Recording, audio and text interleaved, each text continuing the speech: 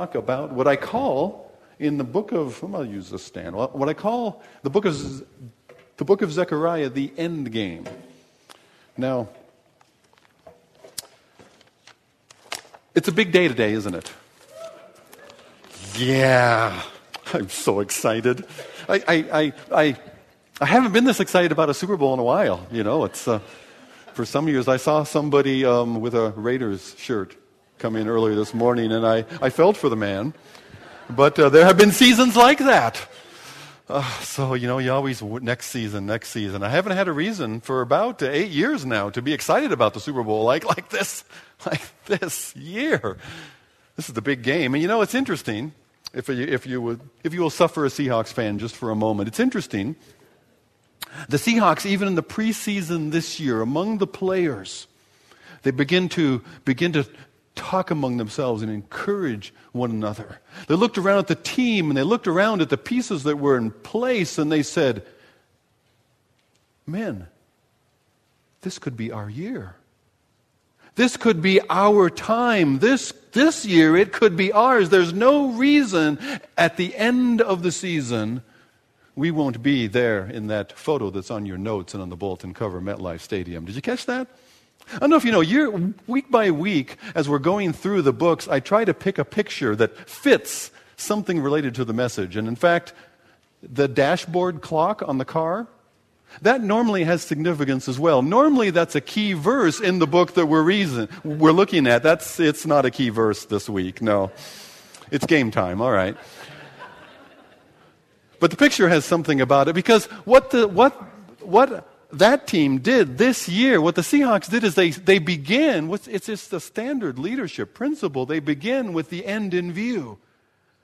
They said each game is toward that game. And that was true at the beginning of the season. It's also true when they were in the middle of it. Keeping that focus before them, even though sometimes there were some fumbles and foibles, and we thought, oh, how could this be? Still, keeping the end in view, there's something to learn from that, right? Well, today's a big game. But there is a even bigger game, if I could call it that, just to stretch the analogy a little bit. There's an even bigger deal, an eternal deal that's going on, and that's why we're doing this series through the Bible. One book each week, book after book, trying to get a better handle on that bigger story of God's Word and how it ties together. We'll see that in Zechariah today. That there's a bigger game going on, and in the midst of it, there's an end game.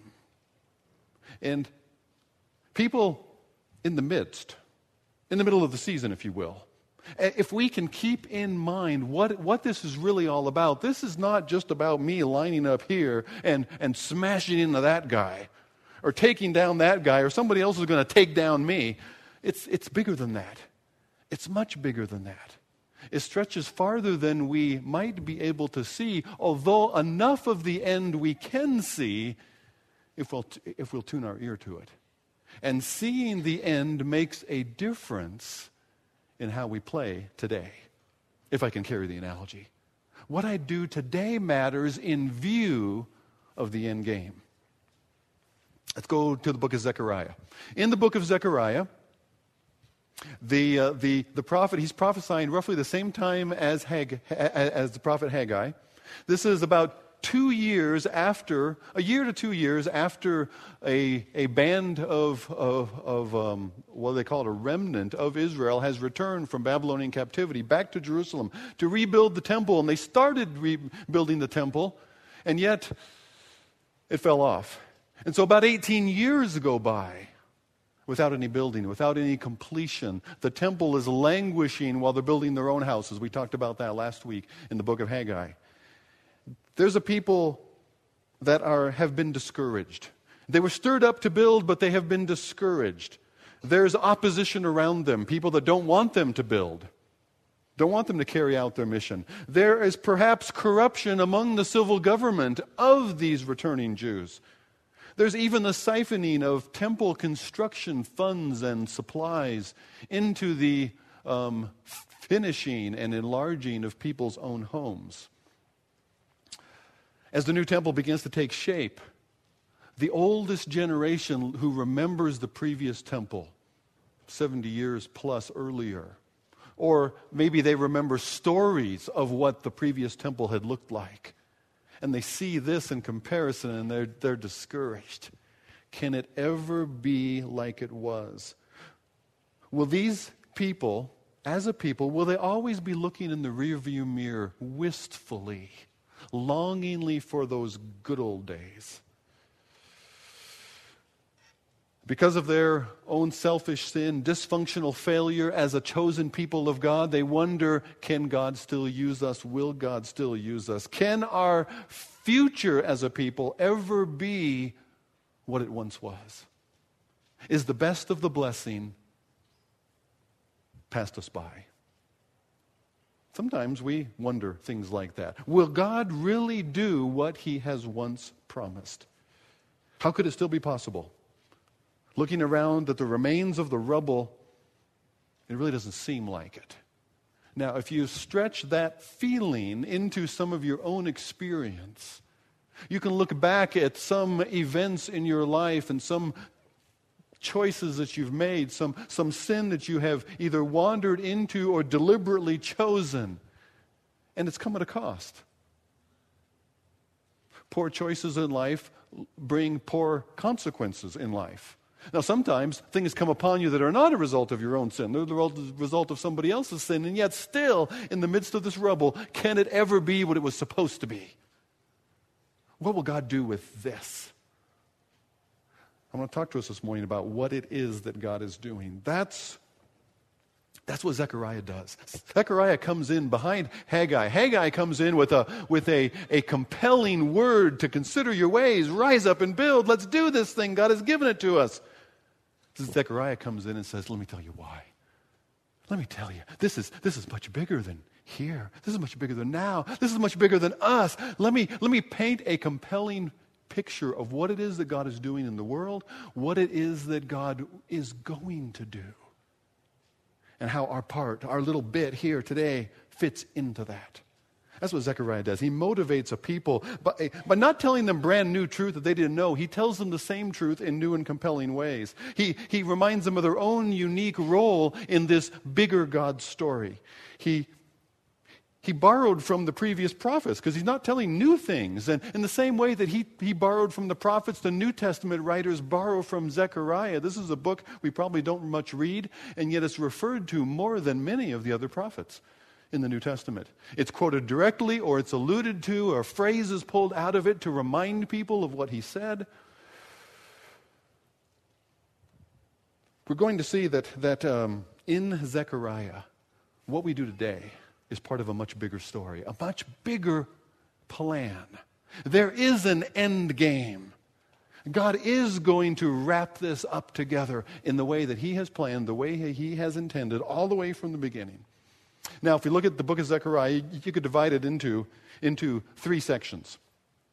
This end game, you could say, okay, now I had a little fun with my PowerPoint. I chose colors intentionally. I hope you will forgive me for that. I want to point out I did not wear something cheesy like a Seahawks tie, so you will just give me a little grace here. There's some guy I always see at the games on TV, and he has this bright green coat, and I didn't get one of those, okay? We're all grateful for that. All right. In this end game, though, that as the prophet Zechariah paints it, first of all, there are 6 visions. And I'm not going to take the time to go through those 6 visions. They're apocalyptic visions. They're a bright, fresh way of describing and showing what it is that God is doing in the world. I did describe those for you on the backside of your notes because I didn't want to spend a lot of time there, but it's good to consider. So in those first 6 chapters, there are 8 night visions. This is what God is doing. And there's reassurance to the people from these visions. There's a transitional section. Well, how is God going to bring about what he has indeed promised? How can that happen? Will it be through our same empty religious practice? In chapters 7 and 8, there are 4 brief messages from the Lord that confront how is this going to happen. It's not going to be through religion, but through the people's genuine repentance, Spirit-led repentance. God is going to restore them into true rejoicing in His presence. So those 4 words, religion, repentance, restoration, and rejoicing. You find those in chapters 7 and 8. And that brings us then to how is God going to do these things? How is God going to make this work? How will he restore this people? How will he complete his big plan on planet Earth? That's where I wanted to spend some time this morning. So if you would turn then to chapter 9 of the book of Zechariah. Chapter 9 in Zechariah, if you're using a Pew Bible, you'll find us on page 796. I wanted to get to this last section, the last half of the book, because it focuses, it paints a picture of what it is that God's going to be doing. Okay? And that's what Zechariah is saying. Zechariah says, people, in the midst of what you're called to do, look at what God is doing. And, you know, if you knew how the game today was going to end, that might make you not even watch. If you're a Denver fan. If you knew how the game was going to end, that might help you greatly if your quarterback were to fumble on the first play of the game.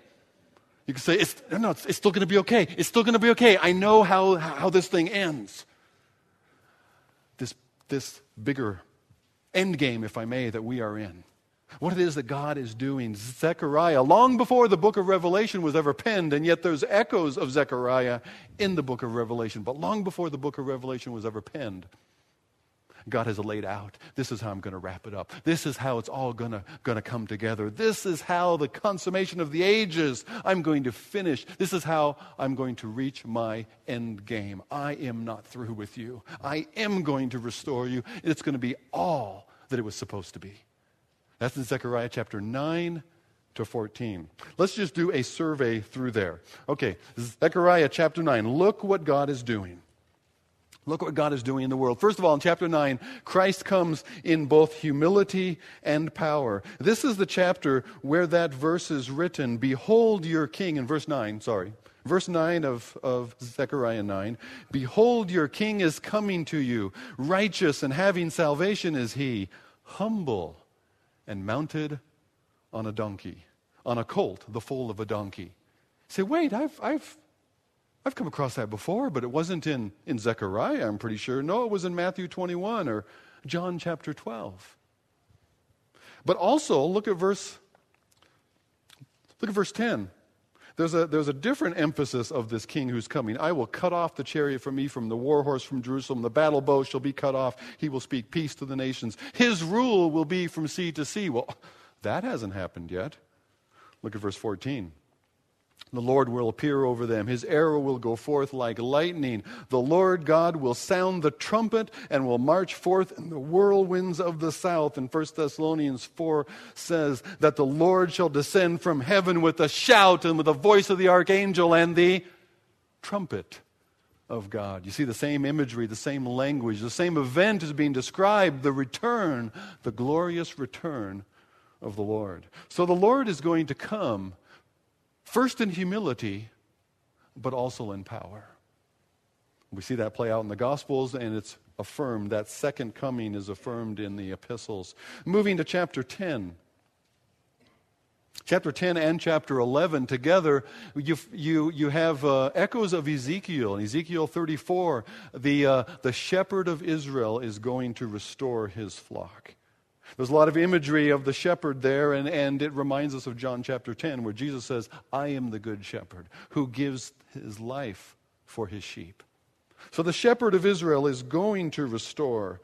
Look at verse 3 of chapter 10. My anger is hot against the shepherds. I will punish the leaders, for the Lord of hosts cares for his flock, the house of Judah. God cares for his people. God is not going to leave his people. In fact, look in chapter 11. We're just going to skip down to about verse 12, where the prophet has stepped into. He's describing the Lord in his role as shepherd. And he says, Then I said to them, if it seems good to you, give me my wages, but if not, keep them. And they weighed out my wages, because they're done with him. They're done with him as their shepherd. That's why they're weighing out his wages. How much are his wages? 30 pieces of silver. And then the Lord said to me, take those 30 pieces of silver, throw it to the potter, the lordly price at which I was priced by them. So I took the 30 pieces of silver and threw them into the house of the Lord to the potter. You say, wait, I've heard that before. That sounds like Judas. That Judas had received 30 pieces of silver to betray Jesus. And later on, he had remorse, he had regret, and he tried to give the money back, and they wouldn't take it. And so it was thrown into the temple, and they said, what are we going to do with this? It's blood money. We can't put this in the treasury. And so they bought what they called a potter's field, a burial ground for poor people, predicted by Zechariah hundreds of years ahead of time. The Lord, the shepherd of Israel, is going to restore his flock. He's going to do that by setting aside the false shepherds of Israel, their leaders, and he's going to raise up his own shepherd, a good shepherd, who, though he will be rejected and betrayed, the good shepherd will give his life for his people. Then you come to chapter 12. Israel will become a conundrum, a snare, and a trap for all the nations of the world. The nations of the world in Zechariah chapter 12, verses 1 to 9, they're going to come against Israel. They're going to come against Jerusalem, and they're going to be trapped there. Look at chapter 12, verses 1 and 2. The burden of the word of the Lord concerning Israel. Thus declares the Lord, who stretched out the heavens and founded the earth and formed the spirit of man within him. See, God has right over us as creator. As our creator, God has the divine right of sovereignty over his creation. You said, well, I have free will. I don't like what God's doing. Well, go make your own world. Go make your own people. I don't mean your kids. You didn't create them either. Start with your own dirt, okay? God has a divine right as sovereign. And as sovereign, this is what he said. The one who founded the earth and formed the spirit of man within him. Behold, I am about to make Jerusalem a cup of staggering to all the surrounding peoples. Read on into the chapter, and Israel and Jerusalem are going to be attacked. The powers around them are going to be drawn to them. And that's how God is going, as he gathers them against his own people, he's going to use that as a moment of judgment against them. The nations are going to attack Jerusalem. It's going to get worse before it gets better. But God will give them victory over that. Chapter 13, verses 2 to 9, there's a transformation of God's people. I skipped over half of chapter 12. We'll come back to it. Chapter 13 from verse 2, on that day declares the Lord of hosts, I will cut off the names of idols from the land. There's going to be a change among God's people. There's another interesting verse here it's worth referring to. This is a verse you've also heard. Strike the shepherd and the sheep will be scattered. Jesus said that, predicting his own death and the scattering of the disciples. They all would flee away. And Matthew 26 quotes that verse. At the end of chapter 13 and verse 9, they will call upon my name and I will answer them. I will say, they are my people, and they will say, the Lord is my God. Peter picks up on that. Those who were not a people will be called the people of God. Paul in Ephesians chapter 2 applies it to us. You who are without hope and without God in the world, who once were far off, have now been brought near by the blood of Christ, and he is our peace. There's a bigger thing going on here. That God is going to be restoring his people. God is going to be restoring them to peace so that when we come to chapter 14, God rescues his people at Christ's return. Look at chapter 14, verse 3.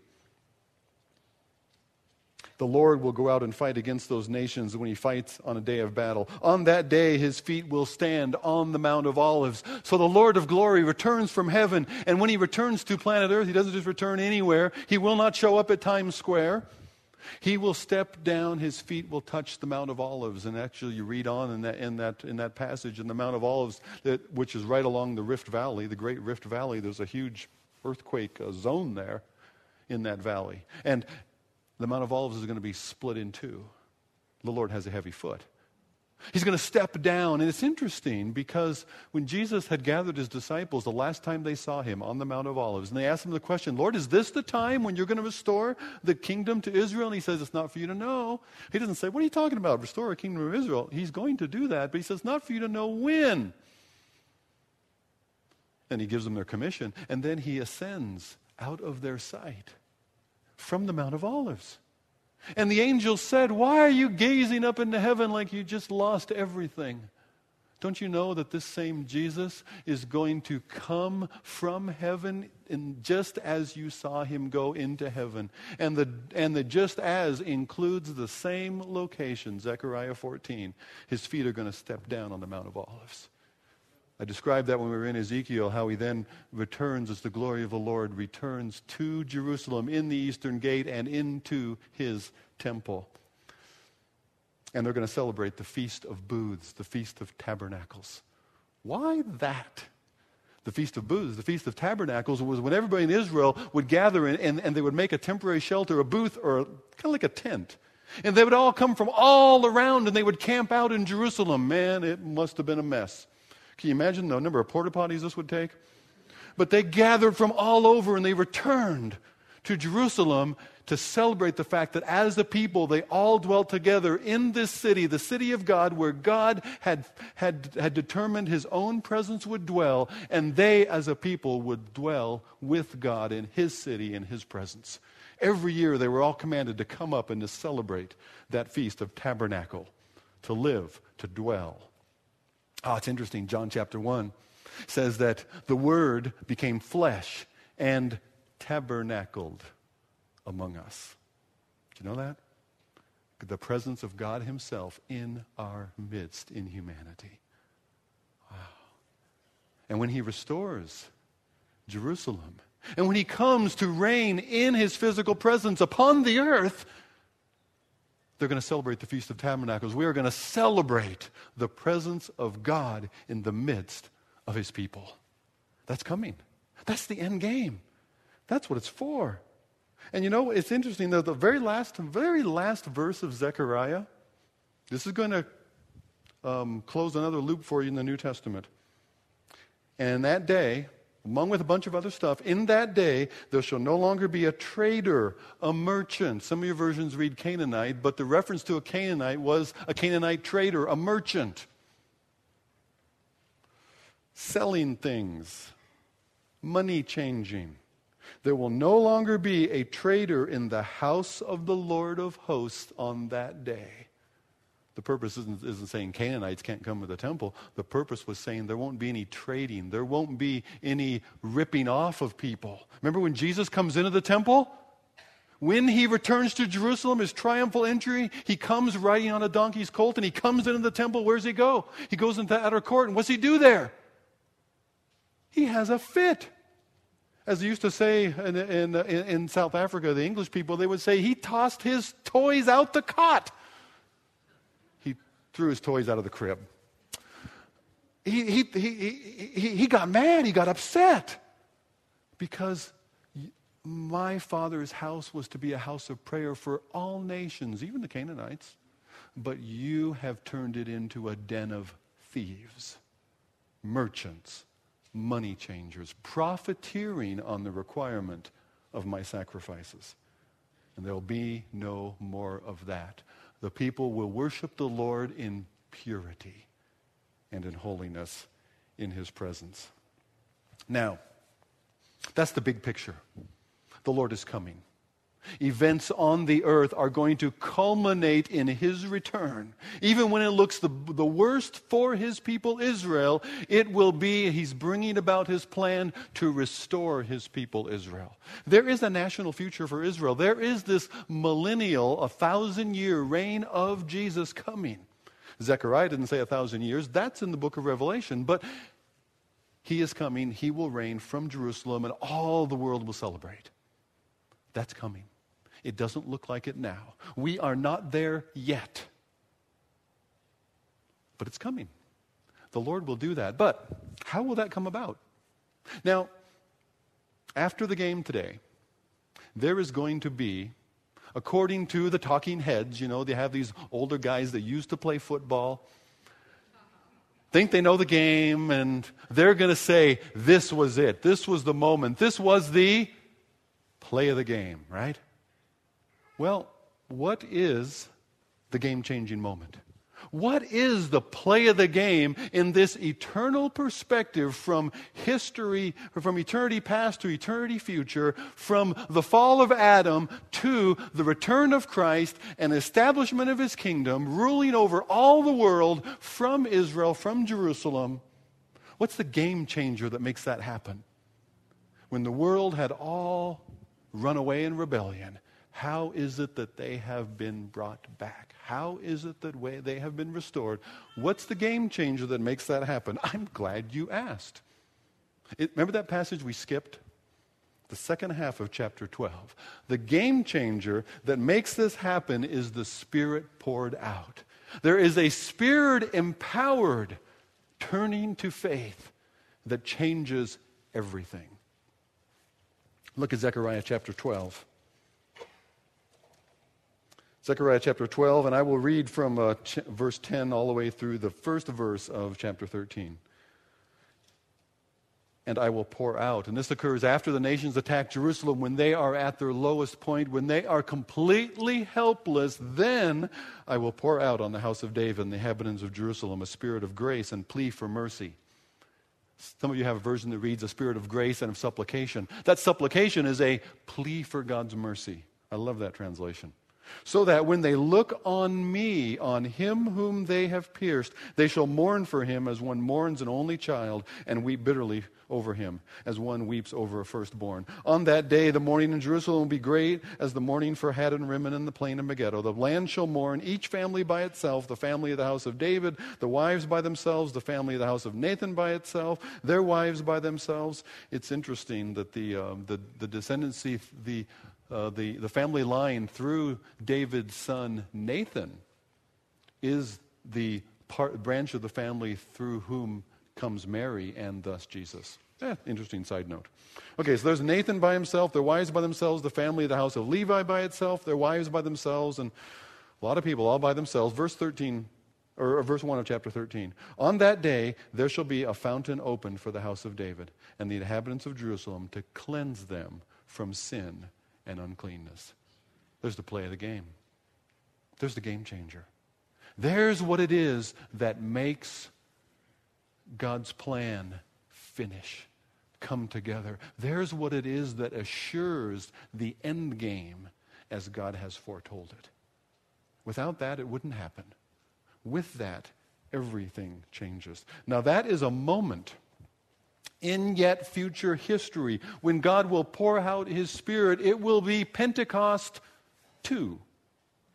Just as God poured out his Spirit in Pentecost, and Peter said, this is like what Joel said. And it's going to happen again on a national scale to Israel, and they are going to look on him whom they pierced. So God is going to pour out his Spirit, a spirit of enabling and a spirit that causes them to plea for his mercy. And it says, as a result of that, as a result of the Spirit removing the blinders and opening their eyes, they are going to look on me, on him whom they pierced. Did you catch that? Wait a minute, who's this? Is this God who's saying they're going to look on me? Or is God saying they're going to look on him whom they pierced? Jesus.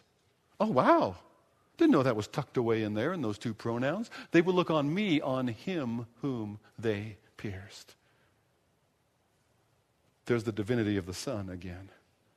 The Son is also God. In the beginning was the Word was with God, and the Word was God. They will look on him whom they pierced, and they will weep. They will weep as for a firstborn. God's firstborn, God's highest Son, his unique Son. They will weep as for an only Son. Him whom they pierced, John 19 quotes that. When Jesus' side is pierced, John chapter 19 quotes that same verse out of Zechariah. And then there will be great mourning, each family by itself. There will be an individual repentance. There will be a looking at myself and my own guilt, and it was my guilt. We pierced him. He was bruised for our iniquities. He was pierced for my transgressions. There will be that individual ownership, mourning because of sin. He died because of my guilt. He died because of my sin. And the Spirit is the one who enables that. The Spirit is the one who pours out on these people at this time the ability for them to see what it is that caused this man to die. He didn't die for himself. He died for us. He died because of it. And so there was this mourning in the land. There's this repentance. And it says in chapter 13, there will be a fountain opened of cleansing from sin, to cleanse them from sin and uncleanness. They are cleansed. They are forgiven. Now, I said before, that is a specific work of a particular people that God is going to do at a point in history that has not yet arrived. If you go and do evangelism in Israel today, it's a long, slow, discouraging work. Because most people, the vast majority, even more than here, will not only not believe your testimony of Jesus, but they will oppose you and they will ridicule you. It's a hard place to tell the gospel. And yet, there will come a day when one of the hardest places to tell the gospel will become the easiest because God has poured out His Spirit. But wait, I mentioned Acts chapter 2. God has poured out His Spirit. God has already begun to do what He will do. When we step back and take a big picture, and this is why we're going through the whole Bible, we step back, we take a big picture. Look what God is doing. Look what God is going to do. The end of the game is fixed. I can encourage us along the way. But not only that, it encourages us to keep doing what God has given us to do. The sureness of it, the certainty of it, that game-changing moment has already happened. God has already poured out His Spirit at Pentecost. God already has indwelt His people by His Spirit who lives in you. God has empowered us and sent us on this same mission to tell of His Son who died, who rose, who's coming again. And as we do that, we will best do that. You see, let me step back to Zechariah for a minute. Zechariah was telling these people, you're building this temple is bigger than you realize. This temple you're building is not simply a place where you'll be able to go and worship. This is not a temple you're building simply for your children or your grandchildren to have a safe place to come and worship. That's not what it's about. This temple is the place where Daniel's prophecies are going to be fulfilled.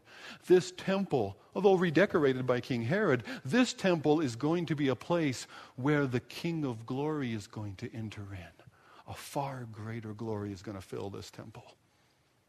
God's greatest plan is going to be fulfilled around this temple that you're building in years ahead that you don't yet see. Could that same thing be true of us?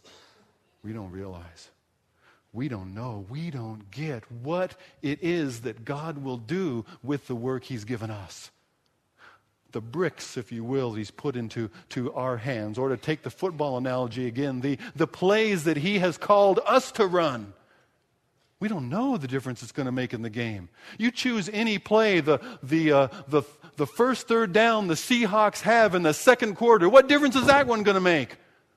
I haven't got a clue. And neither do you. We just hope it's not a fumble.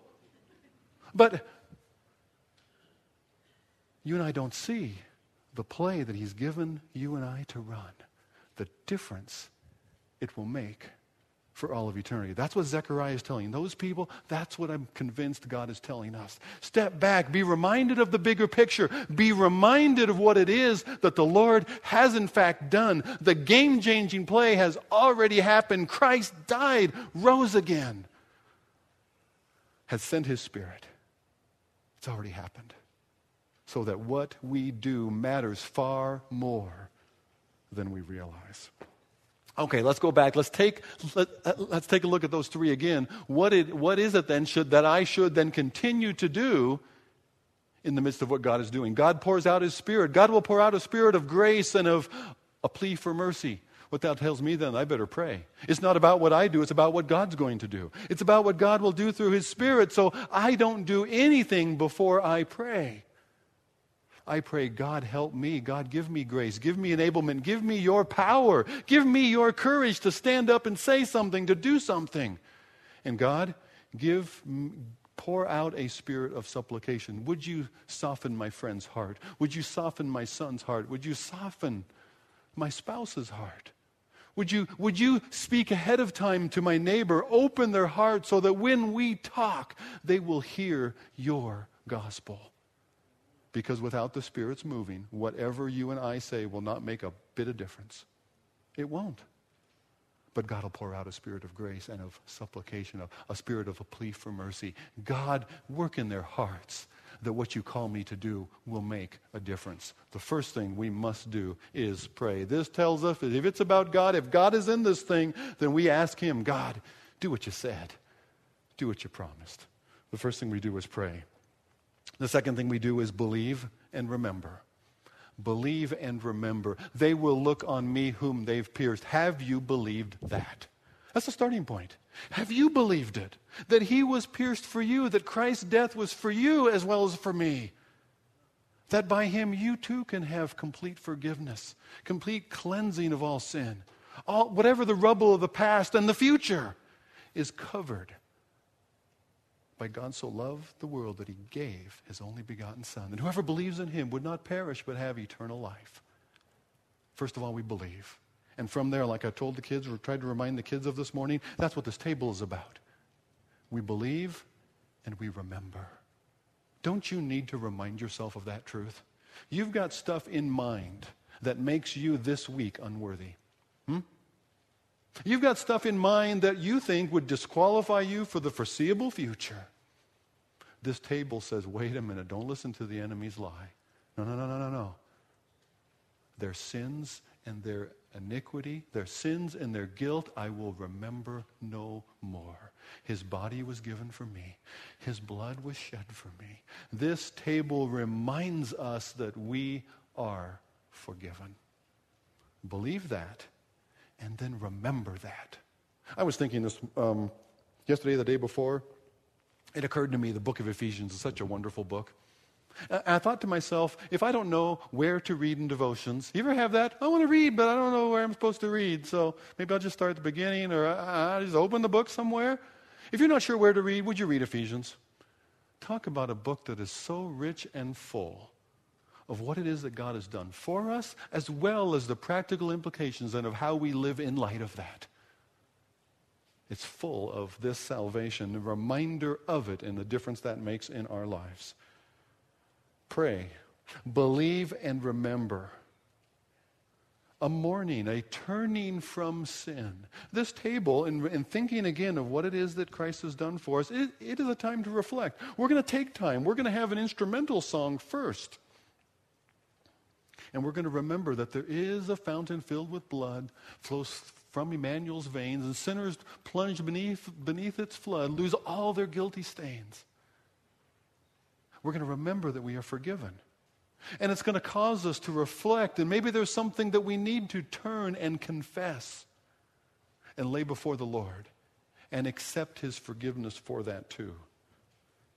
Turn from sin, and finally, a fountain of forgiveness, I would say embrace forgiveness. And that goes two directions. Embrace God's forgiveness of you. We touched that already, didn't we? Embrace God's forgiveness. There is a fountain of cleansing. Would you believe it? Would you embrace it? Would you rest on that and quit disqualifying yourself?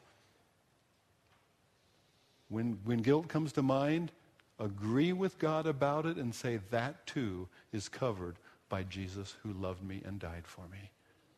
And then embrace forgiveness then from you to others. Nothing epitomizes, demonstrates, manifests the gospel more than forgiveness. And when they say, but how can you forgive that? Don't forget to tell them why.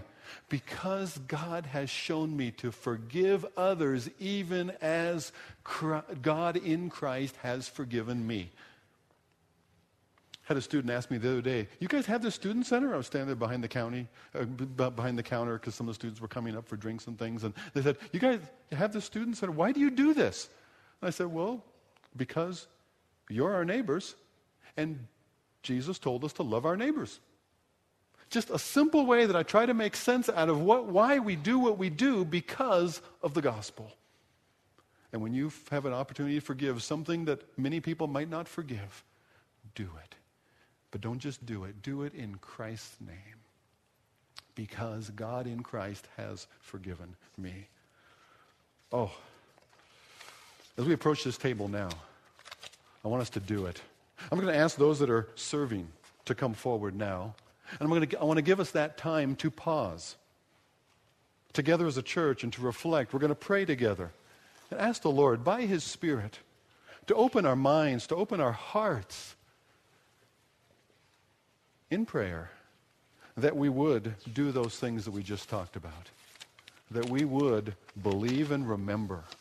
We would remember what God has done for us. If there's sin in mind, that we would turn from that we would embrace forgiveness for ourselves and from ourselves. Would you pray with me? Father, thank you.